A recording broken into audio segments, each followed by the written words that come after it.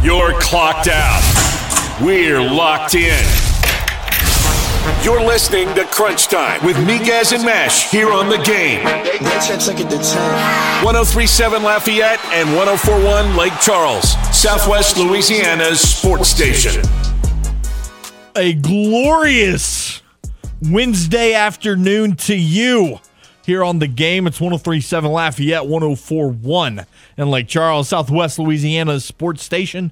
Your home for the LSU Tigers and Houston Astros. It's Crunch Time with Miguez and Mesh with your man, Matt Miguez. It's a glorious day because there's a particular team in baseball that sits in New England that got their ass kicked last night, and I'm loving it. Just going to be honest. Absolutely loving it. Co-host, producer, man of many talents, jack of all trades. And his name isn't Jack, it's James. What's up, buddy? Yeah, it's definitely not Jack. I got a lot going on today. I could tell. I'm all over the place, and it's fine. You were bouncing off the walls. It is fine. The Boston Red Sox got hammered by the Blue Jays last night, 9-3. Gave up 13 hits to the Blue Jays.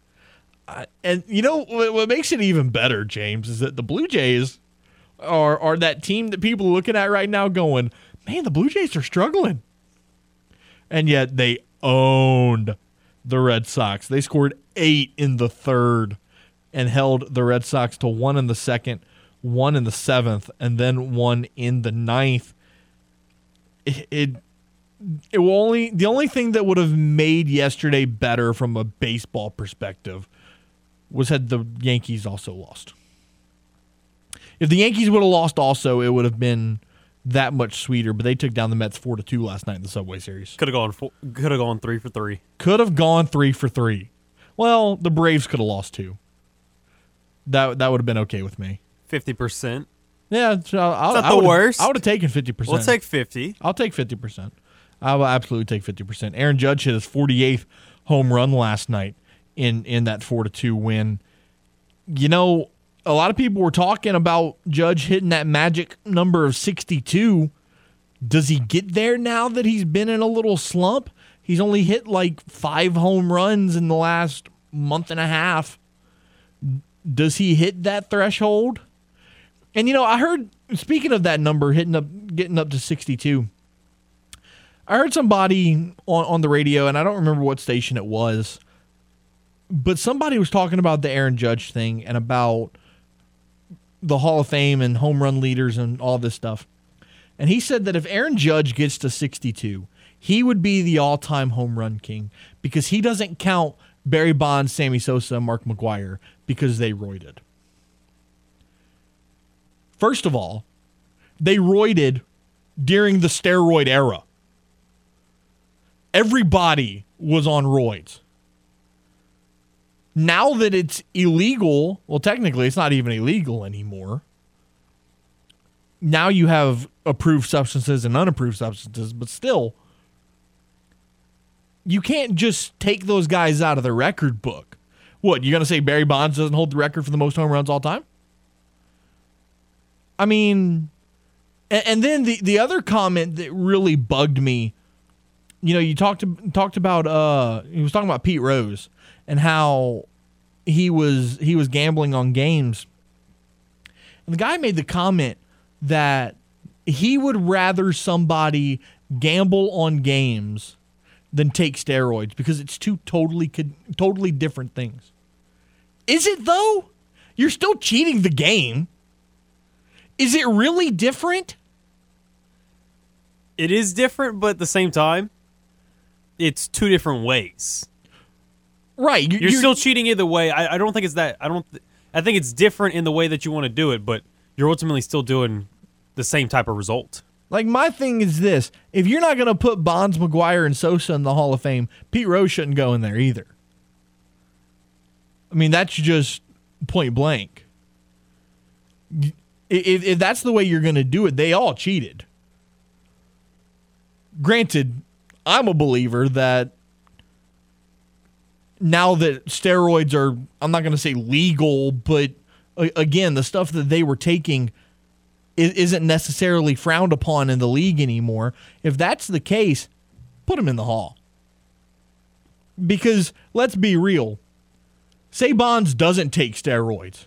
He hit 763 homers. Take steroids out of that equation. He still hits 500, 400. That's still Hall of Fame numbers. You know, Mark McGwire, very similar situation. He's still hitting 450, 500. Sosa's still going to be an elite first baseman. Like, these are guys that go in the Hall with roids or without roids, in my opinion. Roger Clemens, the same thing. So that's an interesting conversation that I didn't necessarily agree with. James, looking at the poll question, I know you and Blaine kind of started touching on it during the Jordy Holberg show, and looking at the matchups for today, we posted 2 matchups on our Facebook and our Twitter. Jerry Maguire versus the longest yard in any given Sunday versus the Water Boy. So far, 83.3% voting for the Water Boy, and then 68.8% voting for the longest yard, which is surprising because I really thought that Jerry Maguire would put up a better fight in that matchup than it has. But you're a big longest yard fan, so I'm sure you're pretty happy right now. Oh yeah, I'm chilling. Even though a couple of the other ones that I really liked aren't in, I mean, I still have a couple dogs left in the fight. So Blaine was right though. We're gonna have to get you some culture. You got to watch these movies, man. Oh, you have to watch these movies. You do. Don't say it like that. You have to watch these movies. It's important, especially in our field, to learn, learn about cinema. Well, I mean, I'm not going to be a movie nerd and say learn about cinema. But, like, when somebody gives a movie quote from Jerry Maguire or from Any Given Sunday, you should know where it's coming from. I'm just trying to help you out, bud. It's going to make your job easier. It's going to make your job so much easier. Call us up on the game hotline, 706-0111, if you want to get in on the action. And, of course, here in Acadiana, you can watch us on the simulcast on Stadium 32.3 and Channel 133 on LUS Fiber. We'll look at the rundown of the show here in a moment, but let's go to the hotline now. Martin, buddy, what's up? Yeah, I got to correct you on a couple of things. So, what's a big part of all the sports right now? What's the biggest thing that pretty much over the last 5-6 years just became legal? What is it? Betting, right? Betting on sports, okay? So, this is where I stand with Pete Rose. Put the man in the Hall of Fame because now, if you want to look at it at this particular point in time, the man did nothing wrong. He betted on which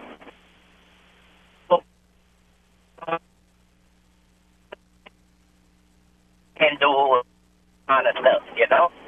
I always said the man needs to go in the Hall of Fame. Now, if Roger Clemens, this is another, if Roger Clemens, because he was accused of steroids, gets into the Hall of Fame, he needs to go in as a Boston Red Sox, okay? Because that's where he started his career. And that's what he's always going to not. Then, like the Yankees are famous for doing, they go and they steal our players because they can't develop their own talent. And I hope all is listening. And also, don't forget that it was the Blue Jays that put up 25 runs against my Red Sox. So, am I surprised that they beat us yet again? But not only beat us, but dismantled us. No, I'm not surprised. What's your comment, buddy? Well, first off, I got to ask, if Roger Clemens does go into the Hall of Fame, why does he need to go in as a Boston Red Sox? Because he's a Boston Red Sox at heart. Plain and simple. And then the Yankees guy, and then he went to the Astros and wherever else. Is he a Red Sox at heart, though? Yeah, I think he is. Nobody would have knew who Roger Clemens was if it wasn't for the Boston Red Sox developing him. And then, like the Yankees are famous for doing, they go to our Red Sox, and they said, well, yeah, let's go steal him from. And he won a World Series or two with the Yankees, but I mean, he needs to go in he looked better in a Boston Red Sox uniform. I mean, come on, man. You know the Yankees got the ugliest uniforms in all of baseball. Oh, I don't know about that. Because and like Paul doesn't want to admit, pinstripes. The pinstripes came from the Chicago Cubs. The Cubs, they wore it first. Now, so what else you wanted to say? The Red Sox lost last night. Yeah, the Blue Jays got our number this year. I mean, they put up 25 runs, which was absolutely horrendous. Like a month ago. But anyway, I gave up all hope this year on my Red Sox. There's always next year, just like I already gave up hope on my Cowboys. But like I said, Sean Payton is going to be our next coach after next season. That's all I got to say about that. We them boys, and y'all have a good one. You keep up that thought process, Martin. Yes, sir. Sean Payton is not going to coach the Cowboys. That's not going to happen. I don't know how many times we have to say that. That is not going to happen. I mean, if Sean's coming back into coaching, I really see it being the Los Angeles Chargers. A young quarterback, good receiving core, good defense. The only piece that they're really missing is a great coach. And I think they're going to figure that out this year with Brandon Staley, and then you move on and you bring in Sean. Dallas, to be honest, I really think Jerry Jones likes Mike McCarthy a lot. And if they go 12-5 again and make the playoffs, I mean, you're not going to win a Super Bowl every year. It's not going to happen. You make the playoffs, you win a game or two in the playoffs, that's what teams are looking for consistently. And if Mike McCarthy brings you that, then Jerry Jones has no reason to fire him at all. So, again, I don't see Sean going to the Cowboys. Now, I will agree with you. Roger Clemens had his best years of his career with the Boston Red Sox. I mean, 3 Cy Youngs, a league MVP. He won 2 Cy Youngs back-to-back with Toronto in 97-98. He won 1 more with the Yankees, and then he won 1 with the Astros in 2004. Roger Clemens won, that is 7 Cy Youngs in his career. I don't care if he was on steroids or not. 7 Cy Youngs put that man in the Hall of Fame. 2-time Triple Crown winner. He's won 2 World Series championships. 7 times he had the best ERA in the league. A 7-time Cy Young Award and an 11-time All-Star. That is absolutely wild numbers for Roger Clemens. So, it's interesting to see what they're going to do with all of that, especially now that, the whole steroid thing is becoming less and less for the MLB. I mean, I know Fernando Tatis just got suspended 80 games, but that's the first time you've heard of a PED suspension in a year or two. It used to, you heard it more, right? You saw more guys getting hit for that, and I don't think you're seeing that nearly as much. So it'll be interesting to see what happens with that. Let's go back to the hotline. Paul, what's up, buddy? Oh, man, I have to chime in on this, man. It seems like every day we got to go through this blasphemy. Okay, check it.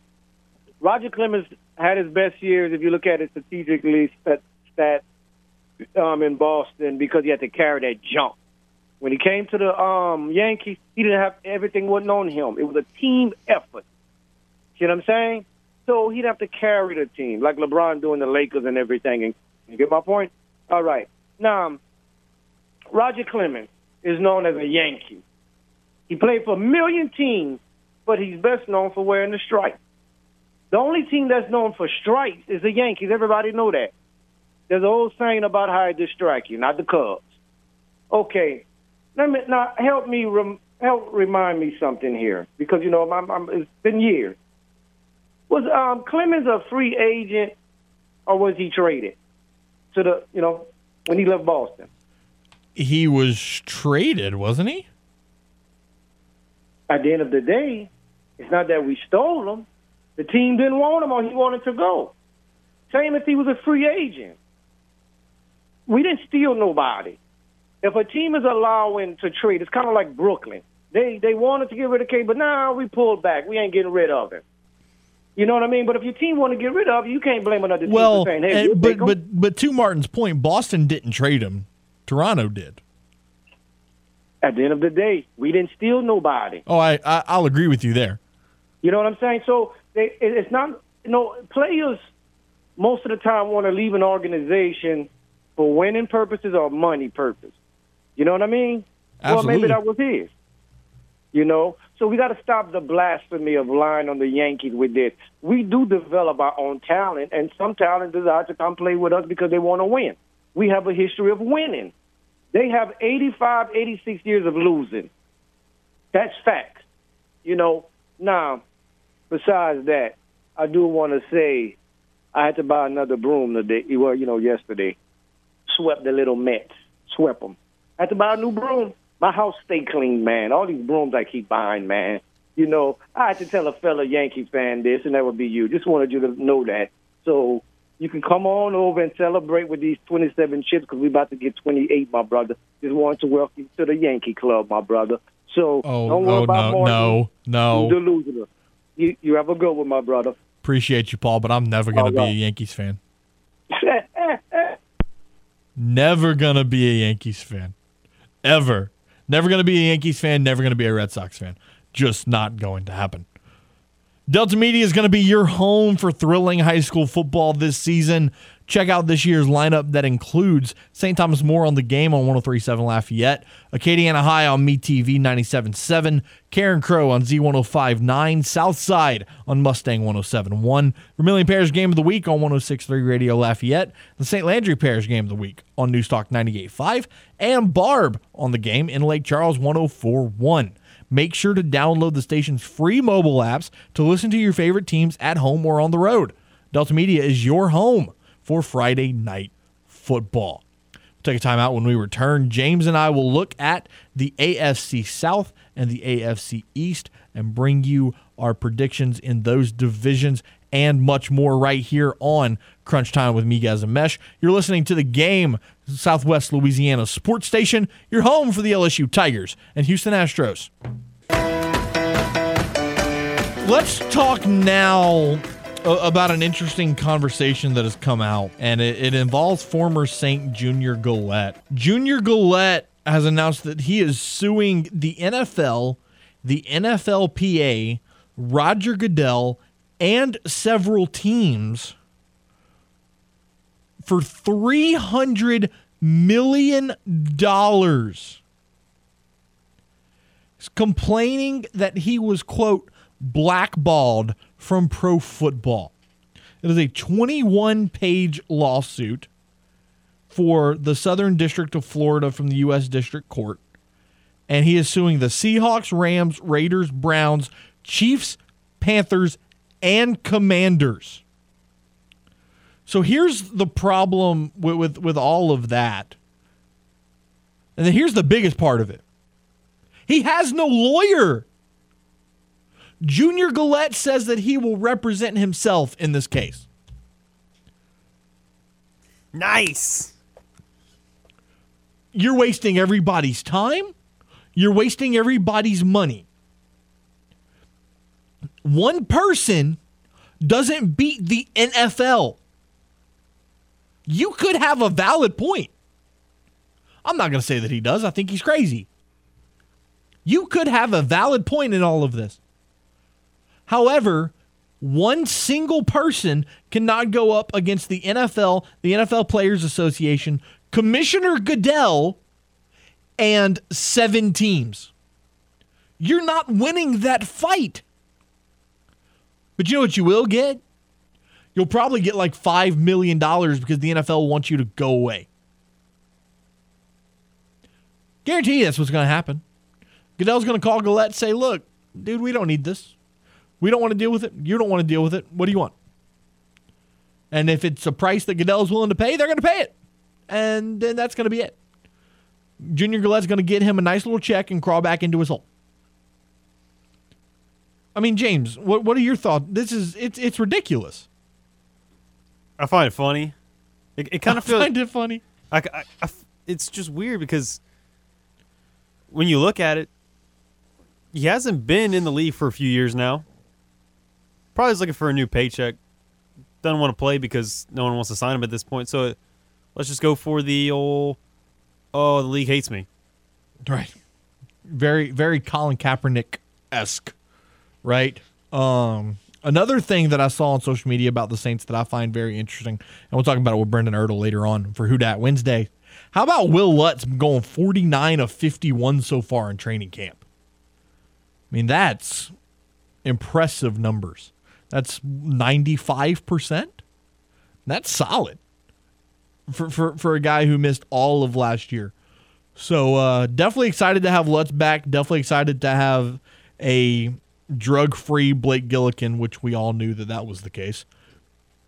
And the man's just possessed. I mean, James, realistically, let's look at the AFC South and the AFC East. And we'll start with the South. This is it's a bad division. It's just bad. I think the winner will be 10-7. Maybe. You got the Texans, garbage.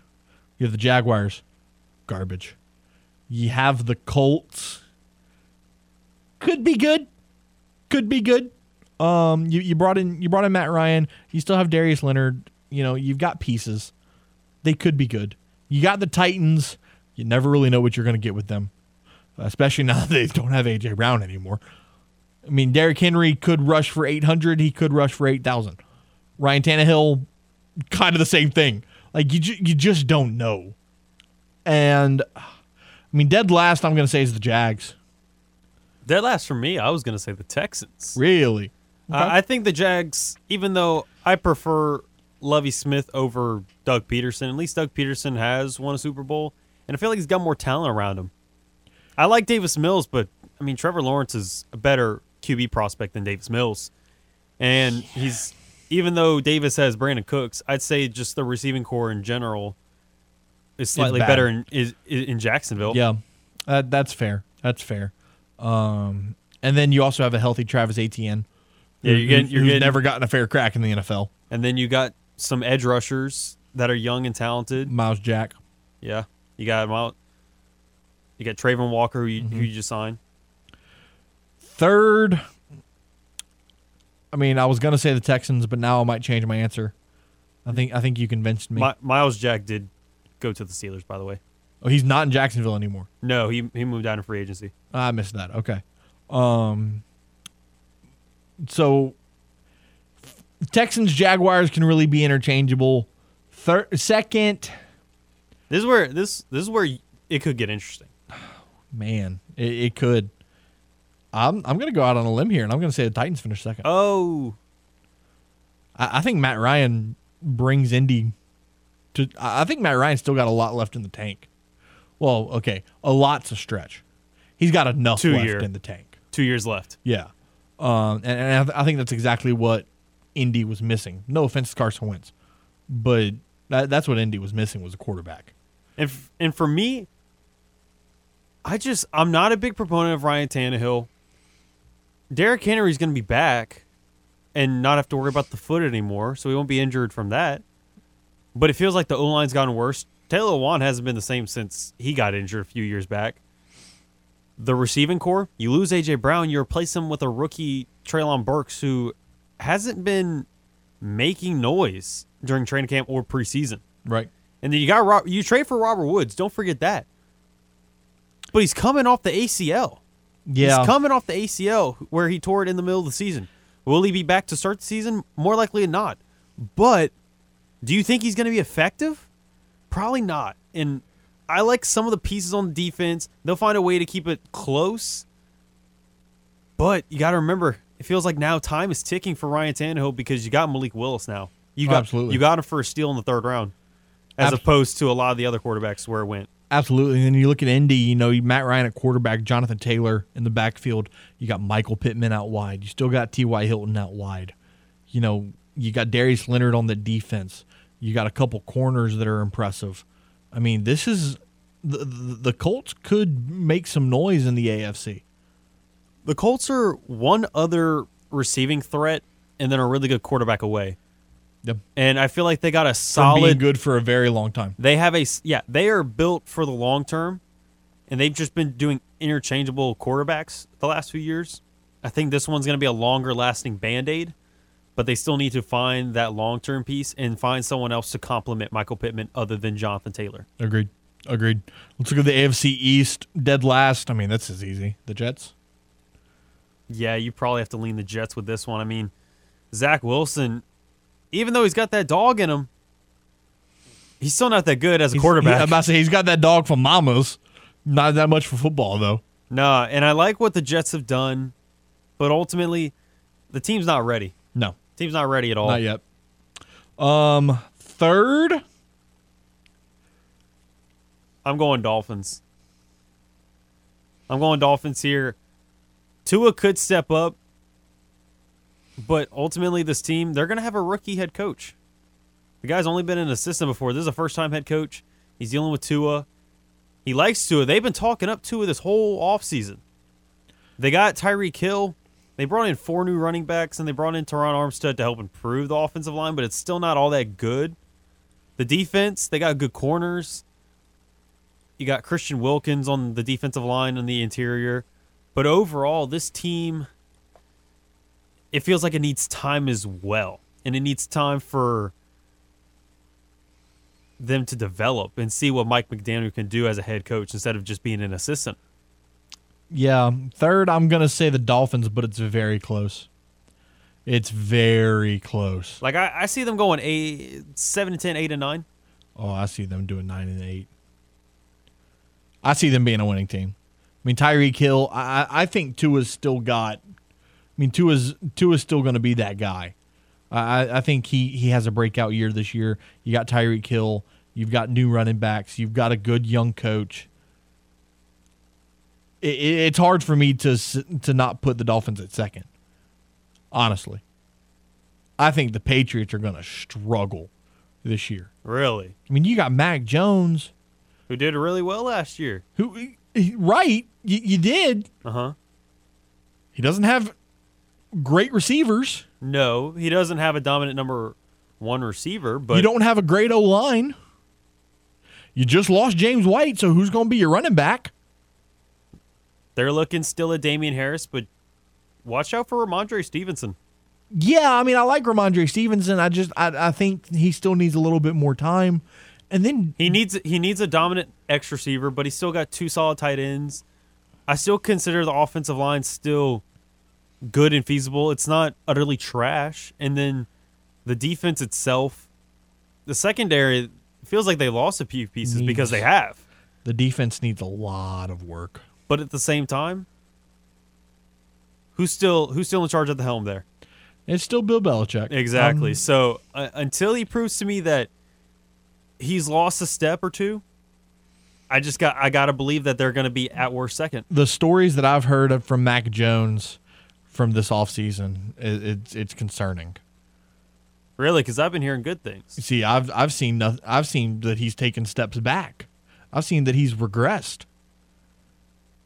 Maybe we follow different people, but I don't know. I like Mac Jones. I think the Patriots could be good, but it's going to take them a little while to get back to where they were. For sure. And then, so second, third, whatever it may be, the Bills, man. I mean, They're Super Bowl favorites. I think they're winning it. They have a very good chance. I think they're winning it this year. If it wasn't for a coin toss, they had a very good chance of winning the whole thing. If it wasn't for the coin toss, You see, I don't like to say that because I think that they should have taken care of their business.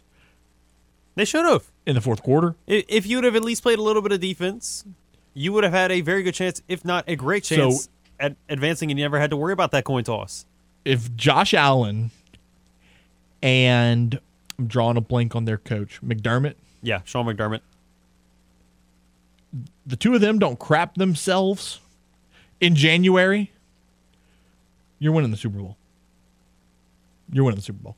Yeah. I mean, there's a reason. They are loaded at just about every position. Stay consistent. Don't try to do too much. Because with the talent that you don't have to do a lot. Don't try to be flashy. Don't try to be sexy. Do the job. And you're going to win the Super Bowl. Plain and simple. Plain and simple. Let's take a timeout right here, James. When we return, we're going to listen to some audio from LSU head football coach Brian Kelly. Still trying to figure out who that quarterback's going to be. And you also got an interesting battle at kicker for the Tigers. So we'll talk about all that and more. Take your calls on the hotline as well, 706-0111. You're listening to The Game, Southwest Louisiana's sports station. Your home for the LSU Tigers and Houston Astros. They could debate who should win the MVP, but they'd rather argue who has the best hair in sports talk radio. We just watch the hair. You know, I work on my hair a long time, and you hit it. It hits my hair. Now back to more of the stylish Crunch Time with Miguez and Mash here on The Game. 103.7 Lafayette and 104.1 Lake Charles, Southwest Louisiana's sports station.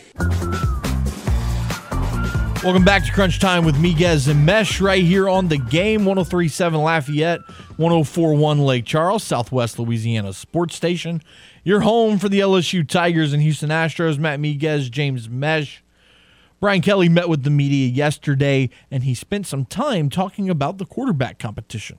Yeah, no, I think we're pretty much we're closing in on making a decision. You know, the two of them are outstanding quarterbacks. You guys probably, if you were voting as a group in here, it might be, you know, a split in this room. It's pretty close. So I think you could probably understand why, for us, you know, we're not jumping out there giving you a quarterback because they're both fine quarterbacks and it's that close. But we're gonna have to make a decision here in the next few days.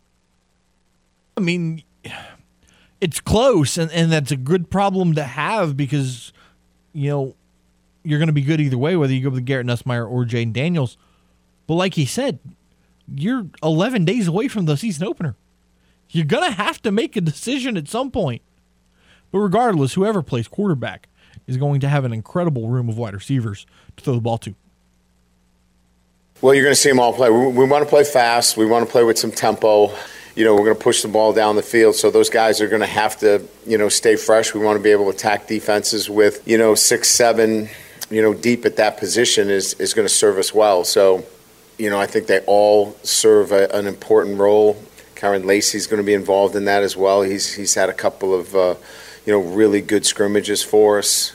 You know, Dre Jenkins has been really solid for us and consistent. So I think all of those guys are going to play a significant role. And I think it's, you know, to have that kind of depth, we're going to use it as a strength of ours by really, you know, keeping those guys fresh and rotating them into the game. Also, another guy looking to make a point in that wide receiver conversation. He talked about Kyron Lacey. He talked about Dre Jenkins. You've also got, you know, Chris Hilton is another guy. Jack Besh as well. Keishawn Butte, obviously the big name. You also got another local product in that room in former Como and Southside product, Malik Neighbors.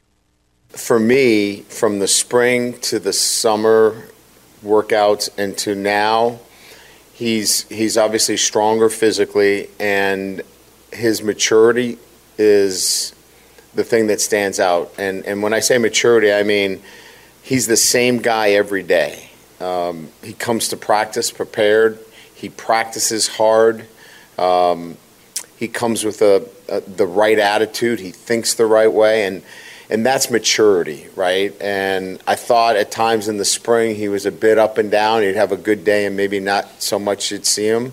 But his consistency and his approach and the way he thinks and the way he's attacked practices, he's going to be, I think, a guy that we're all going to enjoy watching play. And then lastly, talking about the defense, a guy that's really stood out this offseason for Brian Kelly and the LSU Tigers is former McNeese product Colby Richardson. Well, there's a couple things. One, Colby Richardson, he physically, he came in and put on about 20 pounds. And I think that really has allowed him to compete at a high level. He was, somewhere in the 170 range, 168, 172, and he's over 190 pounds. So I think, coming in and really taking advantage of the nutrition and the weight training and conditioning put him, he's obviously a very gifted athlete, but then putting on that strength and taking, our nutrition program to a new level for him, one that he, probably never had before. And he's got elite speed. He's a veteran player, and all those things have come together. He's extremely committed. The players really enjoy him. He's a really good teammate, and it's good to see him have some great success. Looking at the poll question of the day, football bracket, second round matchups, any given Sunday falling behind to the Waterboy, 82.6 to 17.4%. Ton comes in on social media and says, good Lord, AGS gonna get whooped like Miguez in first grade. Not quite sure what that means. I didn't get whipped a lot as a kid. I was a good kid. I didn't do anything wrong. You were a good little two shoes. Well, I kind of, so I wasn't.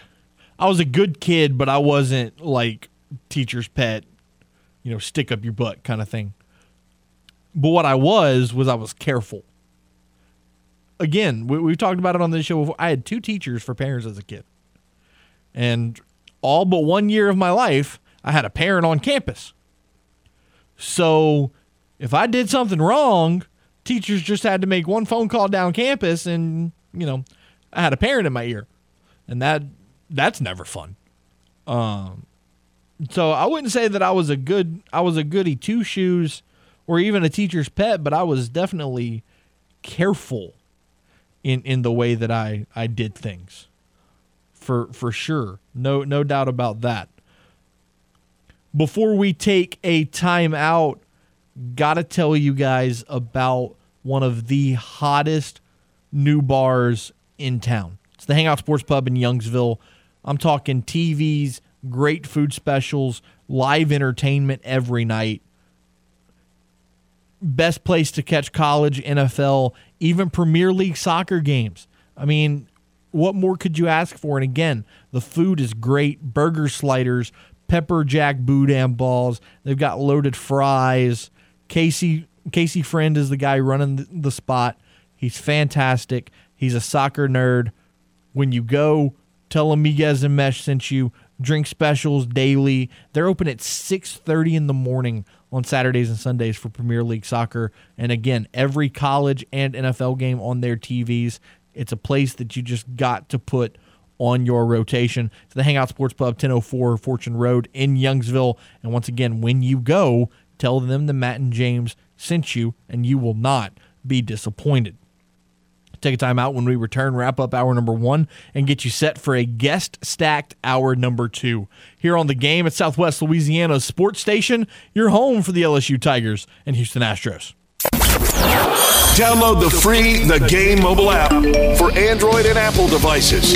No matter where you are in the country, you can listen to The Game. 103.7 Lafayette and 104.1 Lake Charles, Southwest Louisiana's sports station. The Game, Southwest Louisiana sports station, your home for the LSU Tigers and Houston Astros. Matt Miguez, James Mesh, looking at a couple top stories in the world of sports. First off, how about Jameis Winston saying that he would love to play on Friday? James, would you be okay with seeing Jameis in uniform on Friday night? It's not exactly what I want, but at the same time, I know a lot of people want to see him under center since the ACL injury. And it would get a little bit of jitters out. Wouldn't get a whole lot, especially since you're not going to be playing the whole game. You only want to see him for a series or two. I'm not fully for it, and I'm not fully against it. I'm kind of in the middle. Yeah, I'd really like to not see him, just to keep him healthy, or to guarantee that he's healthy.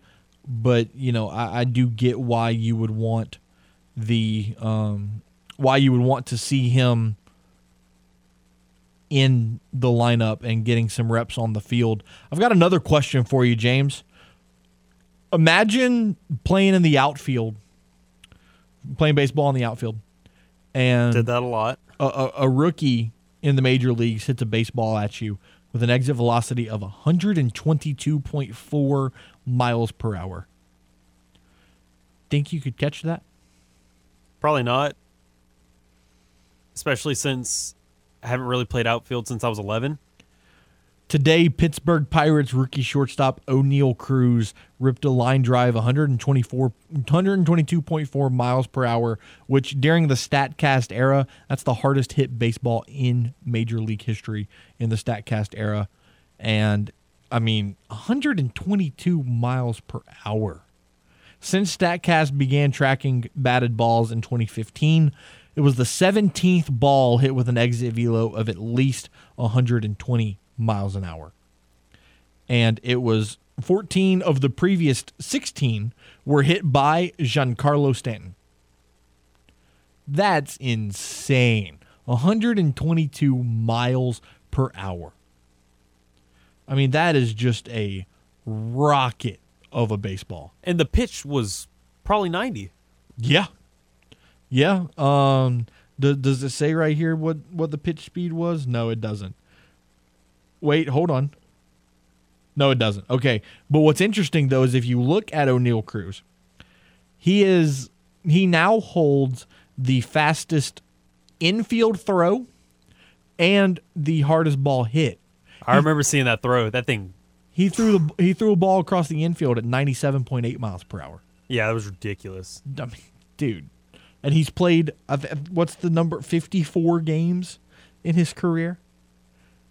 That's nuts. Out of 120-something right now? Right. Yeah, he's played half of this year so far. That's just absolutely unreal. The Pirates did fall to the Braves 14-2 today to fall to 47-77 on the season. The Pirates are god-awful. They are really, really, really bad. In hour number 2, Corbin Smith, host of Locked On Seahawks, will join us for a preview of the Seattle Seahawks. What are they going to do at quarterback now that Russell Wilson's gone? Is it going to be Geno Smith? Is it going to be Drew Lock? They both suck, so does it really matter? Why didn't they go trade for Jimmy G? We'll ask them all of that. And then at 5:30, how about Brendan Ertl of Canal Street Chronicles going to join us like he does each and every Wednesday for Who Dat Wednesdays. Roster's down to 80, but it's got to get to 53. Who's going to get left out? James will talk about that as well. Hit us up on the game hotline 706-0111. And as a reminder, here in Acadiana, you can watch us on the simulcast on Stadium 32.3 and Channel 133 on LUS Fiber. Also, before we take our time out, Chet Holmgren is getting his foot checked after it is discovered that he may have some torn ligaments that he suffered at a Pro-Am game over the weekend in Seattle. He was playing in Jamal Crawford's crossover Pro-Am, and he was defending LeBron James on a fast break, and he landed the wrong way to suffer that foot injury. So obviously the Oklahoma City Thunder are hoping that it is not too serious. There was actually a number of players in the NBA participating in the crossover Pro-Am, including LeBron James, Jason Tatum, Paolo Banchero, DeJounte Murray, and Aaron Gordon. And the game, this is how bad this game was, James. They had to cancel it in the second quarter because of the condition of the court. It was such a humid day in Seattle that the court was just condensated constantly. That's interesting. You would think the NBA players would, other than having their NBA courts themselves, feels like they would have just the highest quality that they can get. Yeah. So the fact that they had to stop, not even at halftime. Right. Yeah, they had to stop in the second quarter. Hour number 1 in the books. Hour number 2 on the other side. This is The Game, Southwest Louisiana's sports station. You're clocked out. We're locked in. You're listening to Crunch Time with Miguez and Mash here on The Game. 1037 Lafayette and 1041 Lake Charles, Southwest Louisiana's sports station. Hour number 2 on this wild Wednesday afternoon. Crunch Time with Miguez and Mesh on The Game, Southwest Louisiana's sports station. Your home for the LSU Tigers and Houston Astros. Matt Miguez, James Mesh. Mesh sitting in the master control suite.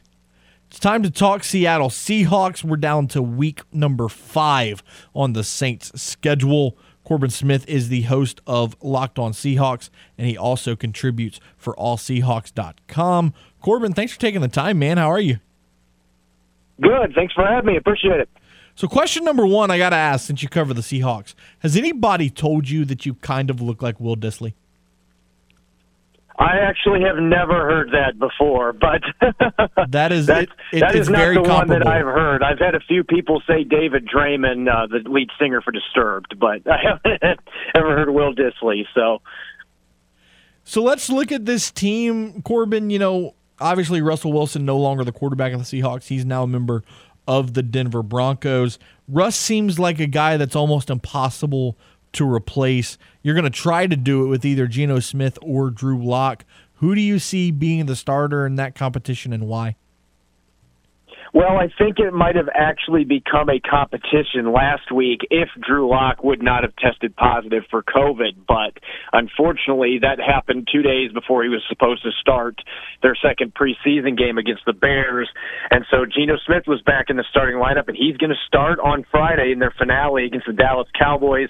I think unless Geno Smith just completely lays an egg and Drew Lock goes out there and just lights the world on fire, I think Geno Smith is going to be the starter in week 1. He's going to get to face off against Russell Wilson, who he was the backup for the last 3 years.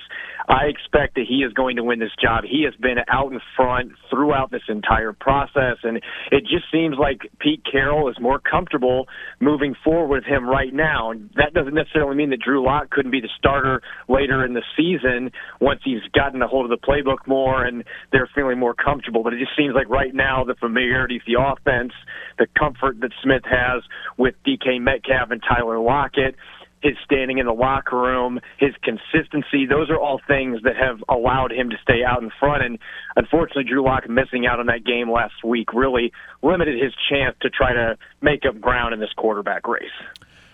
Talk about this backfield, you know, Rashad Penny, Kenneth Walker. It's obviously a shame that Chris Carson had to retire due to medical reasons.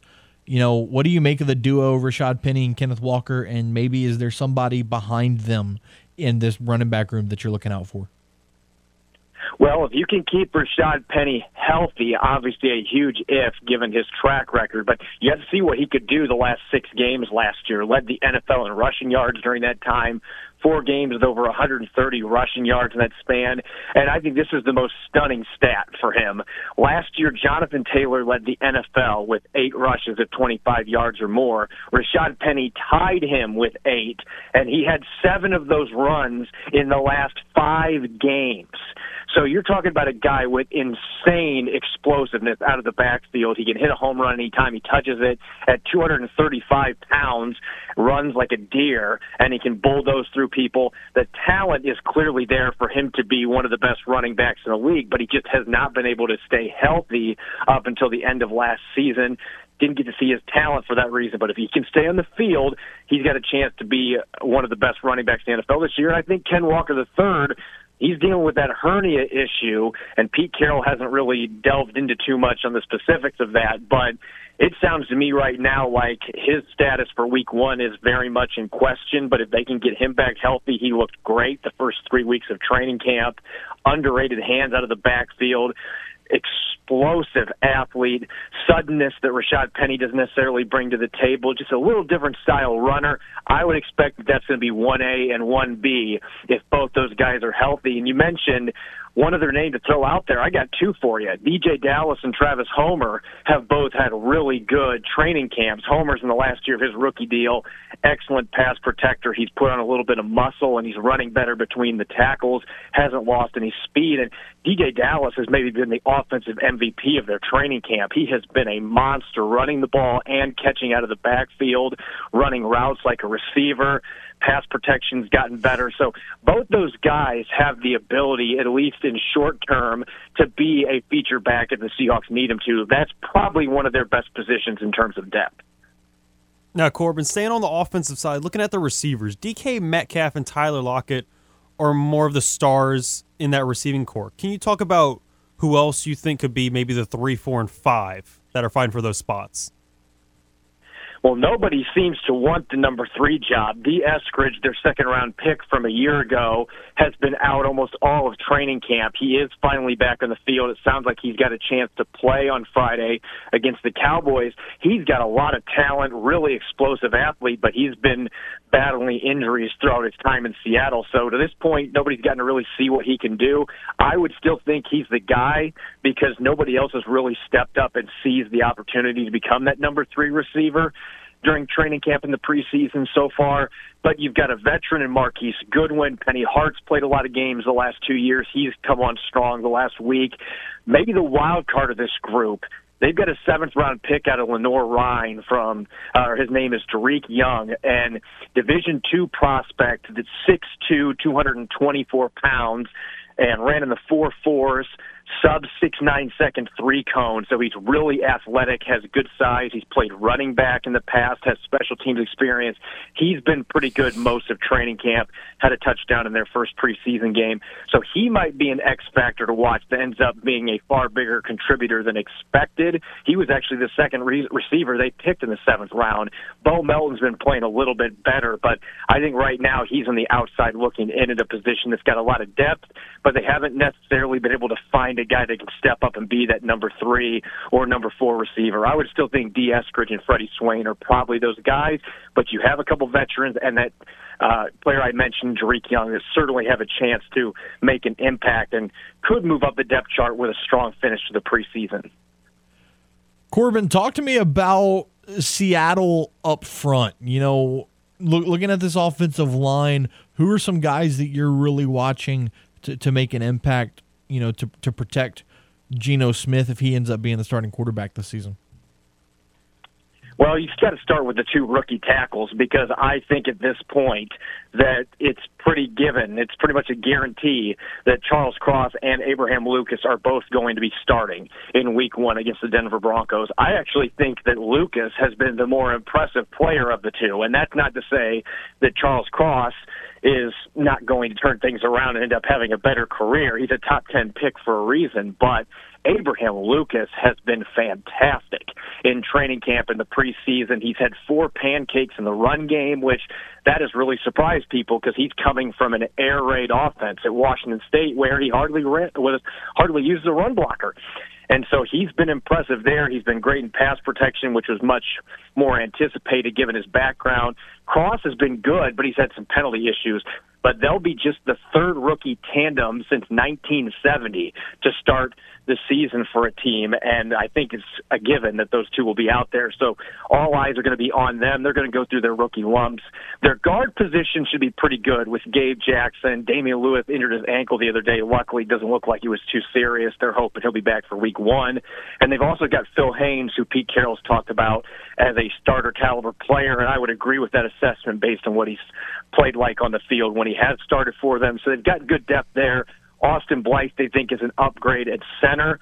That remains to be seen. Not a big guy. Last year didn't play very many snaps for the Kansas City Chiefs, but he knows this offense. He's played for Shane Waldron before they were together in L.A., before he went to Kansas City, and he started a lot of games for the Rams up front at guard and center. So they should feel pretty good about the unit if the communication can be there and they can become cohesive. There's a lot of upside. At the same time, there's a lot of youth on that line, particularly with the 2 rookie tackles, and that's going to be the big storyline. How do those tackles play in the regular season?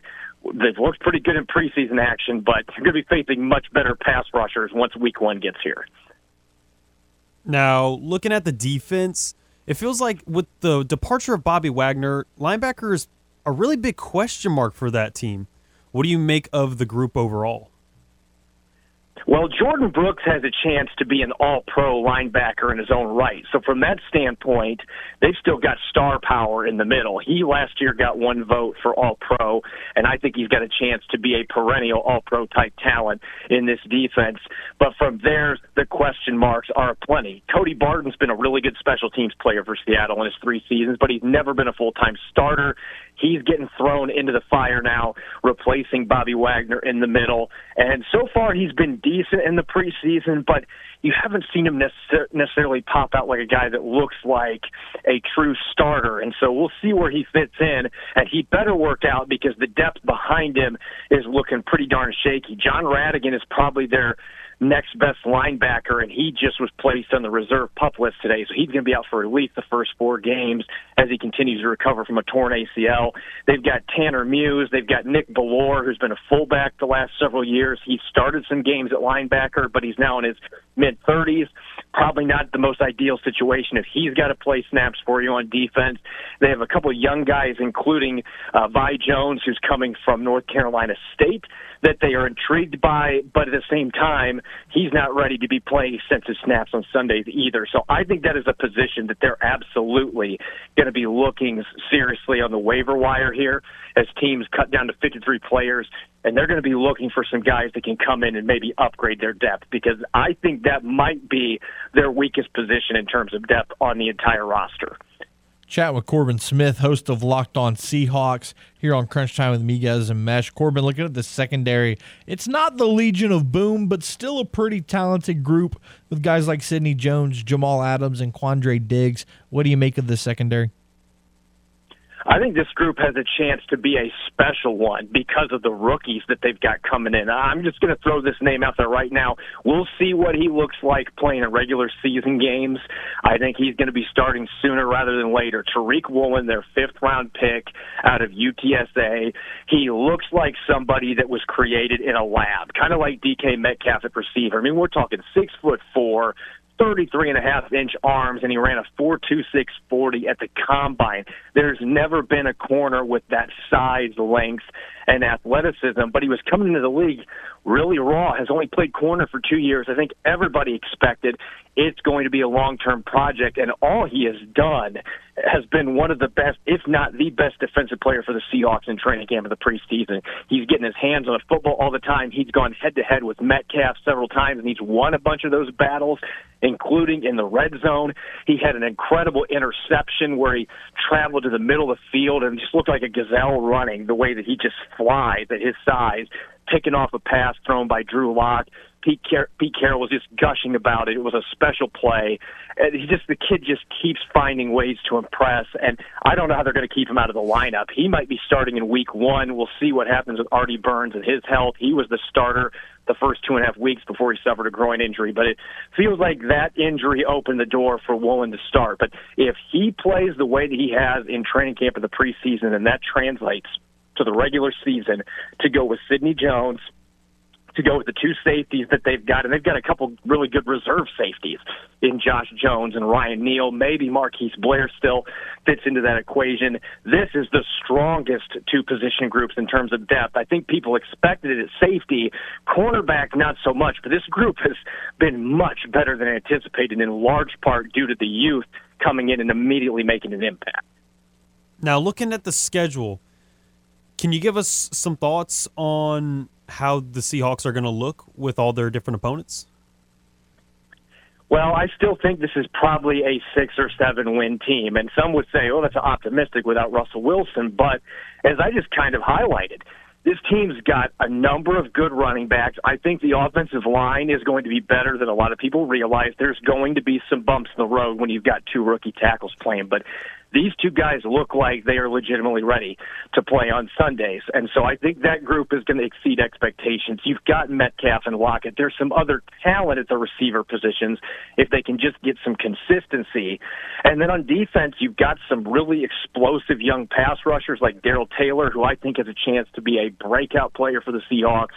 Jordan Brooks in the middle. They've got the depth issues there, but the secondary, they've got incredible depth at corner and safety. There's a lot of star power atop the depth chart. A guy like Tariq Woolen that could be a star in quick order. So it feels like there's enough ingredients here that the Seahawks could be a pesky team that is competitive week in, week out. I don't know if that translates to a lot of wins. I think 6 or 7 wins, though, is probably about the prime spot for this team. And if everything falls into place, they get decent quarterback play, then maybe you could be looking at a 9-win team that competes for a wild card spot. But I find it hard to believe that they are going to be worse than 5 wins with the talent they've got away from the quarterback position. So you're taking the over on 5.5? Absolutely. Okay, fair enough. One last question for you, Corbin. Pete Carroll's a guy, you got to imagine that he's closing in on retirement, especially considering the Seahawks have taken, a step back or two over the last couple of years. How would you grade his last couple seasons here in Seattle? Well, obviously, when your team goes 7-10, the buck's got to stop with the coach. But it does feel like this has been a situation that was brewing for a few years with Russell Wilson. We saw the rumors, and eventually it just reached a point where the organization had to decide, do we want to go with the quarterback or the coach? And they chose Pete Carroll. And I think when you look at the way that some teammates have reacted since then, their fans, they're going to dispute the decision they made, like, you got to go with the franchise quarterback. But Pete Carroll still is one of those coaches that pretty much every guy in the NFL would love to play for him. He's still a player's coach. Players still are going to run through a brick wall for him. And I think that the roster now is being constructed more in the image of what he thinks is going to win football games. Now, is that going to work in 2022 compared to, say, 2013?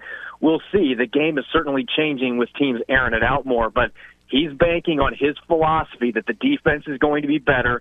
They're going to have better personnel to run what he wants to this year. They're going to be able to get the ball going on the ground, and the quarterbacks are going to be efficient enough as point guards that they can lead the offense. And so I don't think, the people that have been arguing Pete Carroll should have been fired, I don't know where that's coming from. But I also could see a situation where if things really fall apart this year, the Seahawks might decide, we started rebuilding the roster last year. Maybe it's time for a different voice. But I don't think it was time for that right now. And if there's a coach that can win with this roster, Pete Carroll is the guy with the personnel they've got. Corbin Smith, host of Locked On Seahawks, joining us here on Crunch Time with Miguez and Mesh. Corbin, really appreciate you taking the time, man. Tell our listeners where they can find your work. You can find me on Twitter at Corbin Smith NFL. You can find Locked On Seahawks, our daily podcast. It's on YouTube, Apple Podcasts, Google Podcasts, Spotify, all those major platforms. You can subscribe for free. And my work's also available on si.com/Seahawks. Fantastic stuff, Corbin. Really appreciate you taking the time, man, and enjoy this season. Thanks for having me. Appreciate it. Take care. And there he goes, Corbin Smith of LockedOnSeahawks.com. Great podcast across all Locked On networks, so definitely make sure to check those out. The Arnaville Volunteer Fire Department is hosting a Black Pot Cook-Off Saturday, September the 10th. Cooking begins at 8, eating begins at noon at the Flower Auditorium in Arnaville. Plenty of live music as well, including Gerald Grunig and Gentili Zydeco, Dustin Saunier, and Sweet Cecilia. For more information, visit www.arnavillefire.org. Let's take a time out right here. When we return, we'll talk some more New Orleans Saints, and in case you didn't catch this, the Caesars Superdome pulled an elite trolling job on the Atlanta Falcons. We'll talk about that as well. Crunch Time with Miguez and Mesh on the Game, Southwest Louisiana Sports Station, your home for the LSU Tigers and Houston Astros. Got something to say to Miguez and Mesh? Hell yeah! It's easy. Just call the hotline by dialing 337-706-0111. Now back to more Crunch Time with Miguez and Mesh here on the Game. 103.7 Lafayette and 104.1 Lake Charles, Southwest Louisiana's sports station. So the Saints have been known for trolling the Atlanta Falcons any chance they get. So right now, the Caesars Superdome is undergoing a $450 million renovation. Apparently, one of the things that they're doing is new elevators. They're supposed to be express elevators. They're going to be faster than a typical elevator. So they put up a sign that says, our new express escalators will get you to your seats 28.3 times faster than before. And then in parentheses it says, that may not be an exact number, but there is something about 28 to 3. Coming in 2023. Yikes. I mean, just a master class in pettiness. I love how petty they are. A master class of petty. It's fantastic. It is absolutely I mean, 28.3 times faster. You actually had to think about that.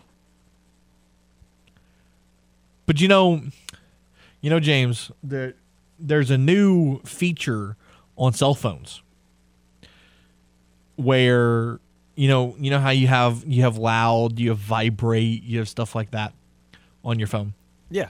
Well, now they have an Atlanta Falcons mode.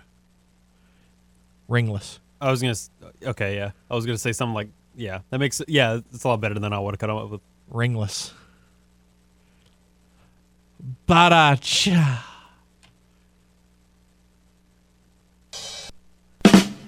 There it is. There it is. We're gonna get better with the soundboard thing, but I still need to get more sounds. It's coming along. We're not gonna be Jim Rome level, but we're gonna be. I'm not gonna abuse the soundboard buttons. No, don't. We're not gonna spam the same sound 10 times in a row.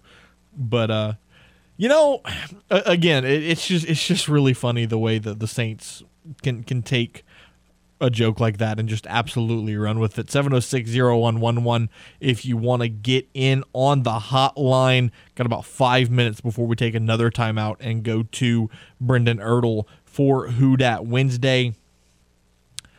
James, looking at the Saints situation right now, sitting at 80 players, you got to get down to 53 by next week. Who are you looking at as a guy that you want to stay around, but don't know that they will? One guy for me? Ooh. It might be Abram Smith. You don't think Abram Smith's going to stay around? Unless they're willing to go with 5 running backs. I'd rather go with 5 running backs than 4 tight ends. I'll tell you that. I mean, granted, whether you want to count Taysom Hill as a tight end on the roster or not, but I mean, he's listed on the depth chart as a tight end. So if you're gonna list him on the depth chart as a tight end, I mean, Juwan Johnson might be the odd man out there. No, if anybody's gonna be the odd man out, it's gonna be Nick Vannett. You think? Yeah.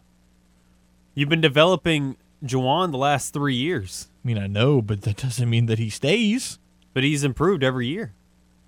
I haven't heard anything bad about him, except the one time whenever he didn't catch Ian Book's airmail pass.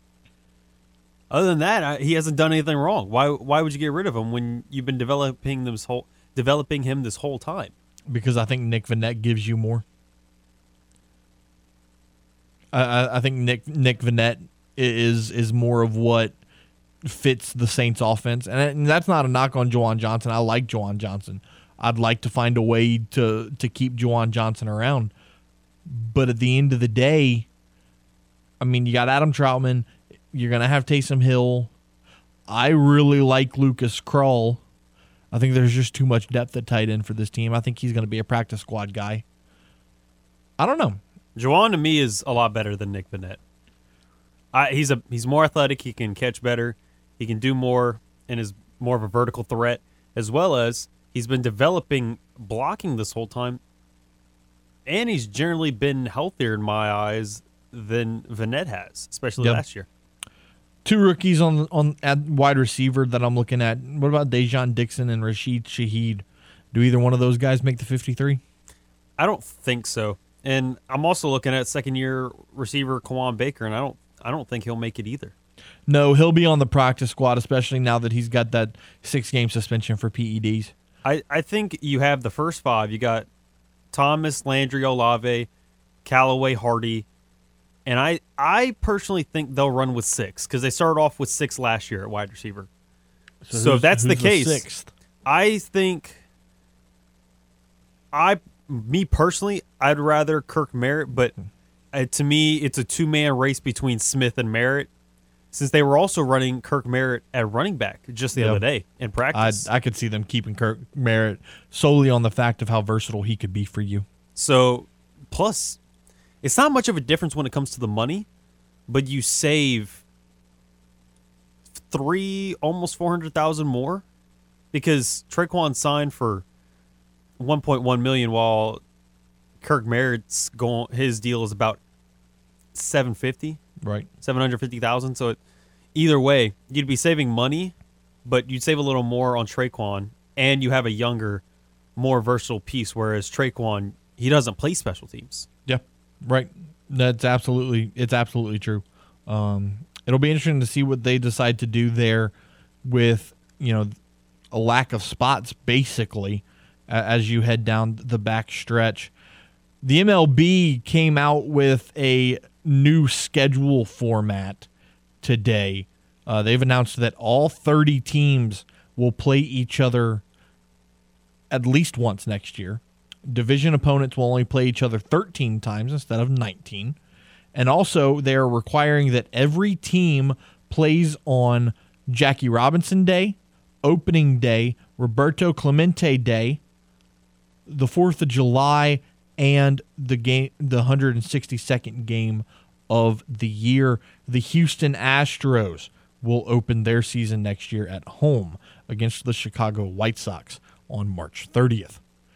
So, interesting updates from the MLB schedule. Again, all 30 teams will play on required days, and they will all play each other at least one game next season.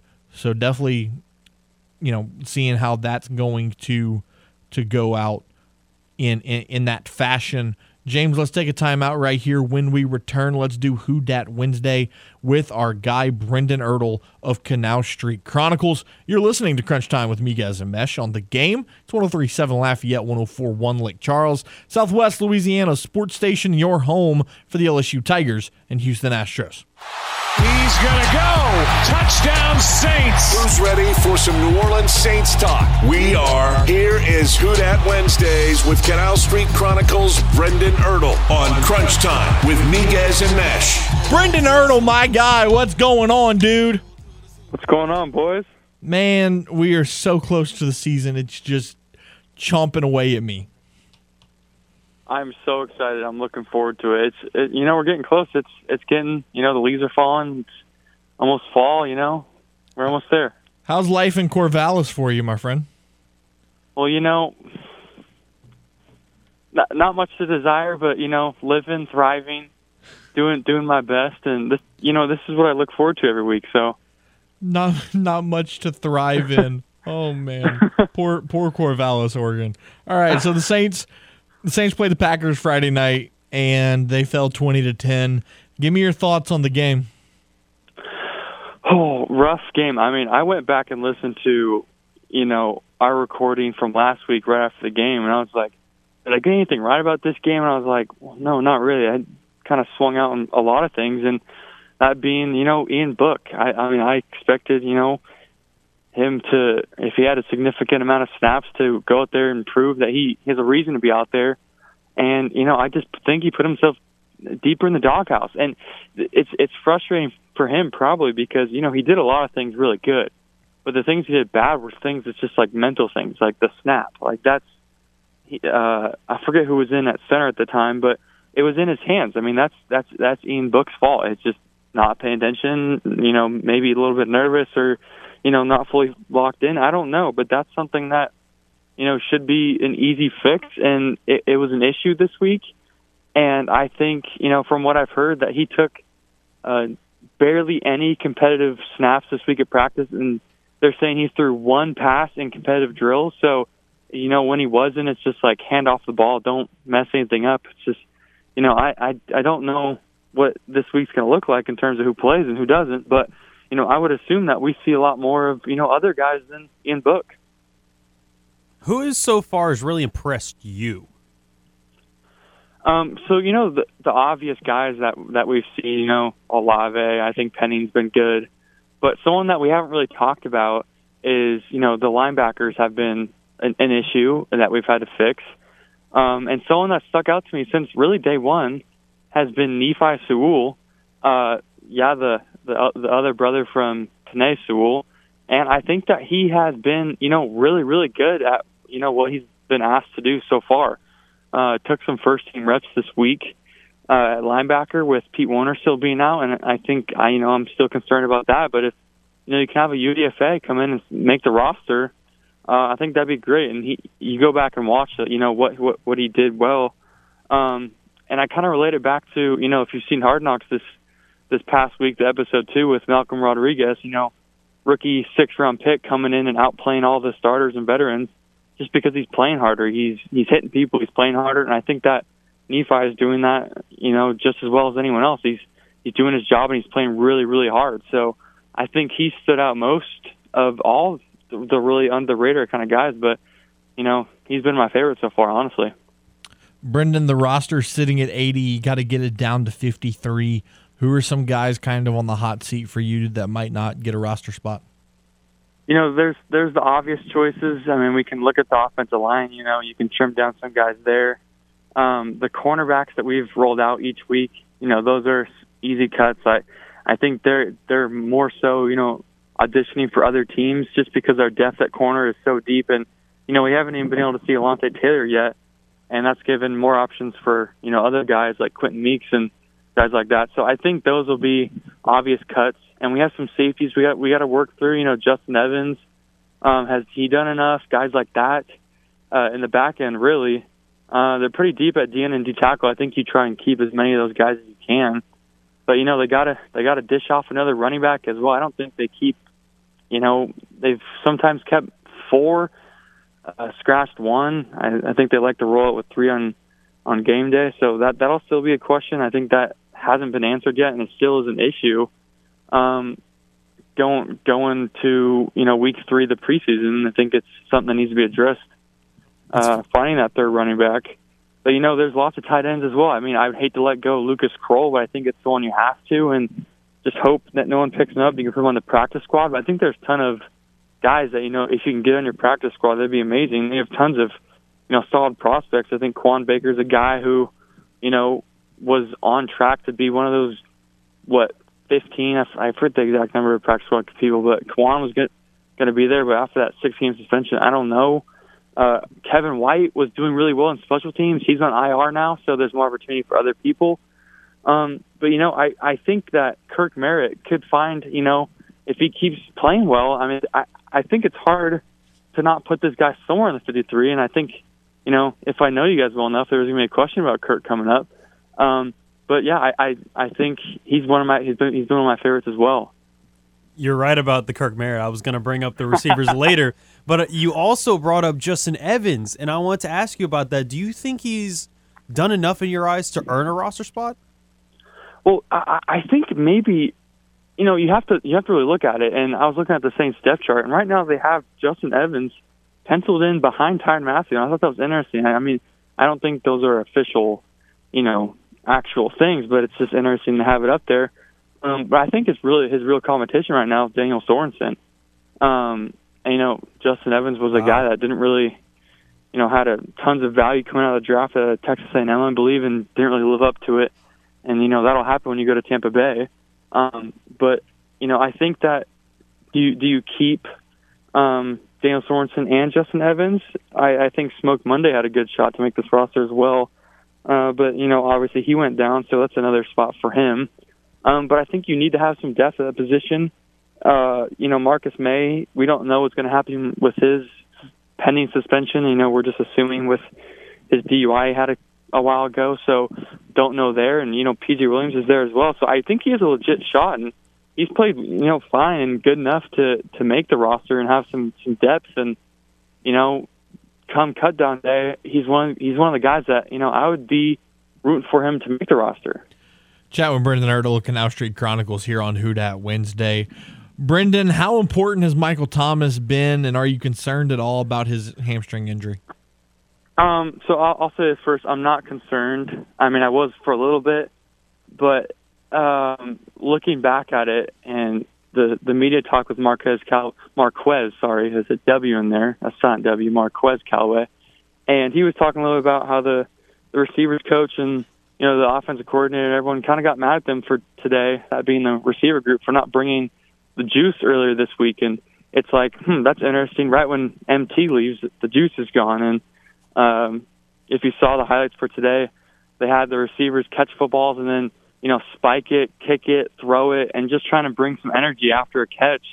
And it's just surprising to me that, you know, MT leaves for a couple of days and, you know, he's in the building, but he's not out there in practice, and kind of the energy dies down. And I think that, you know, having MT out there just builds confidence in everyone, and, you know, it just makes everyone else better at their job, you know, when MT's out there. So, I mean, I'm not overly concerned about it. You know, it's something that, you know, Mike Evans gets a pulled hammy every 2 weeks, it feels like, and he still finds a way to play. So, obviously there's concern because of his ankle, and he's been out forever. But, you know, there's no reason for him to really be out there right now. There's no reason to push it. And if he tweaked it, he tweaked it. Nothing you can do. I don't think we have 3 weeks till our first game, so 2 or 3 weeks. So I don't think it's severe enough where, you know, he's threatened to miss that game.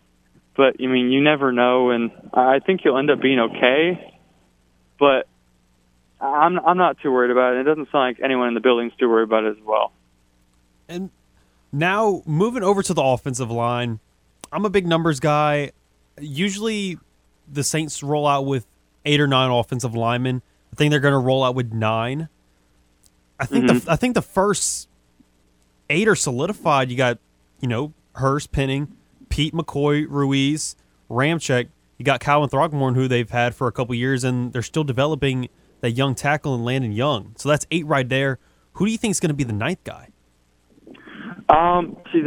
That's a good question because, you know, Nick Underhill came out and said, I think about a week ago, that there's actually some interest around the league about the Saints' depth at the interior offensive line. So that was something that was like, wow, that's surprising to me that there's interest in our interior offensive line. And you go back and look at it, and it's like, yeah, we don't have, you know, the best guys at their positions in the interior, but we are a little bit deep in terms of, you know, young talent, developing talent.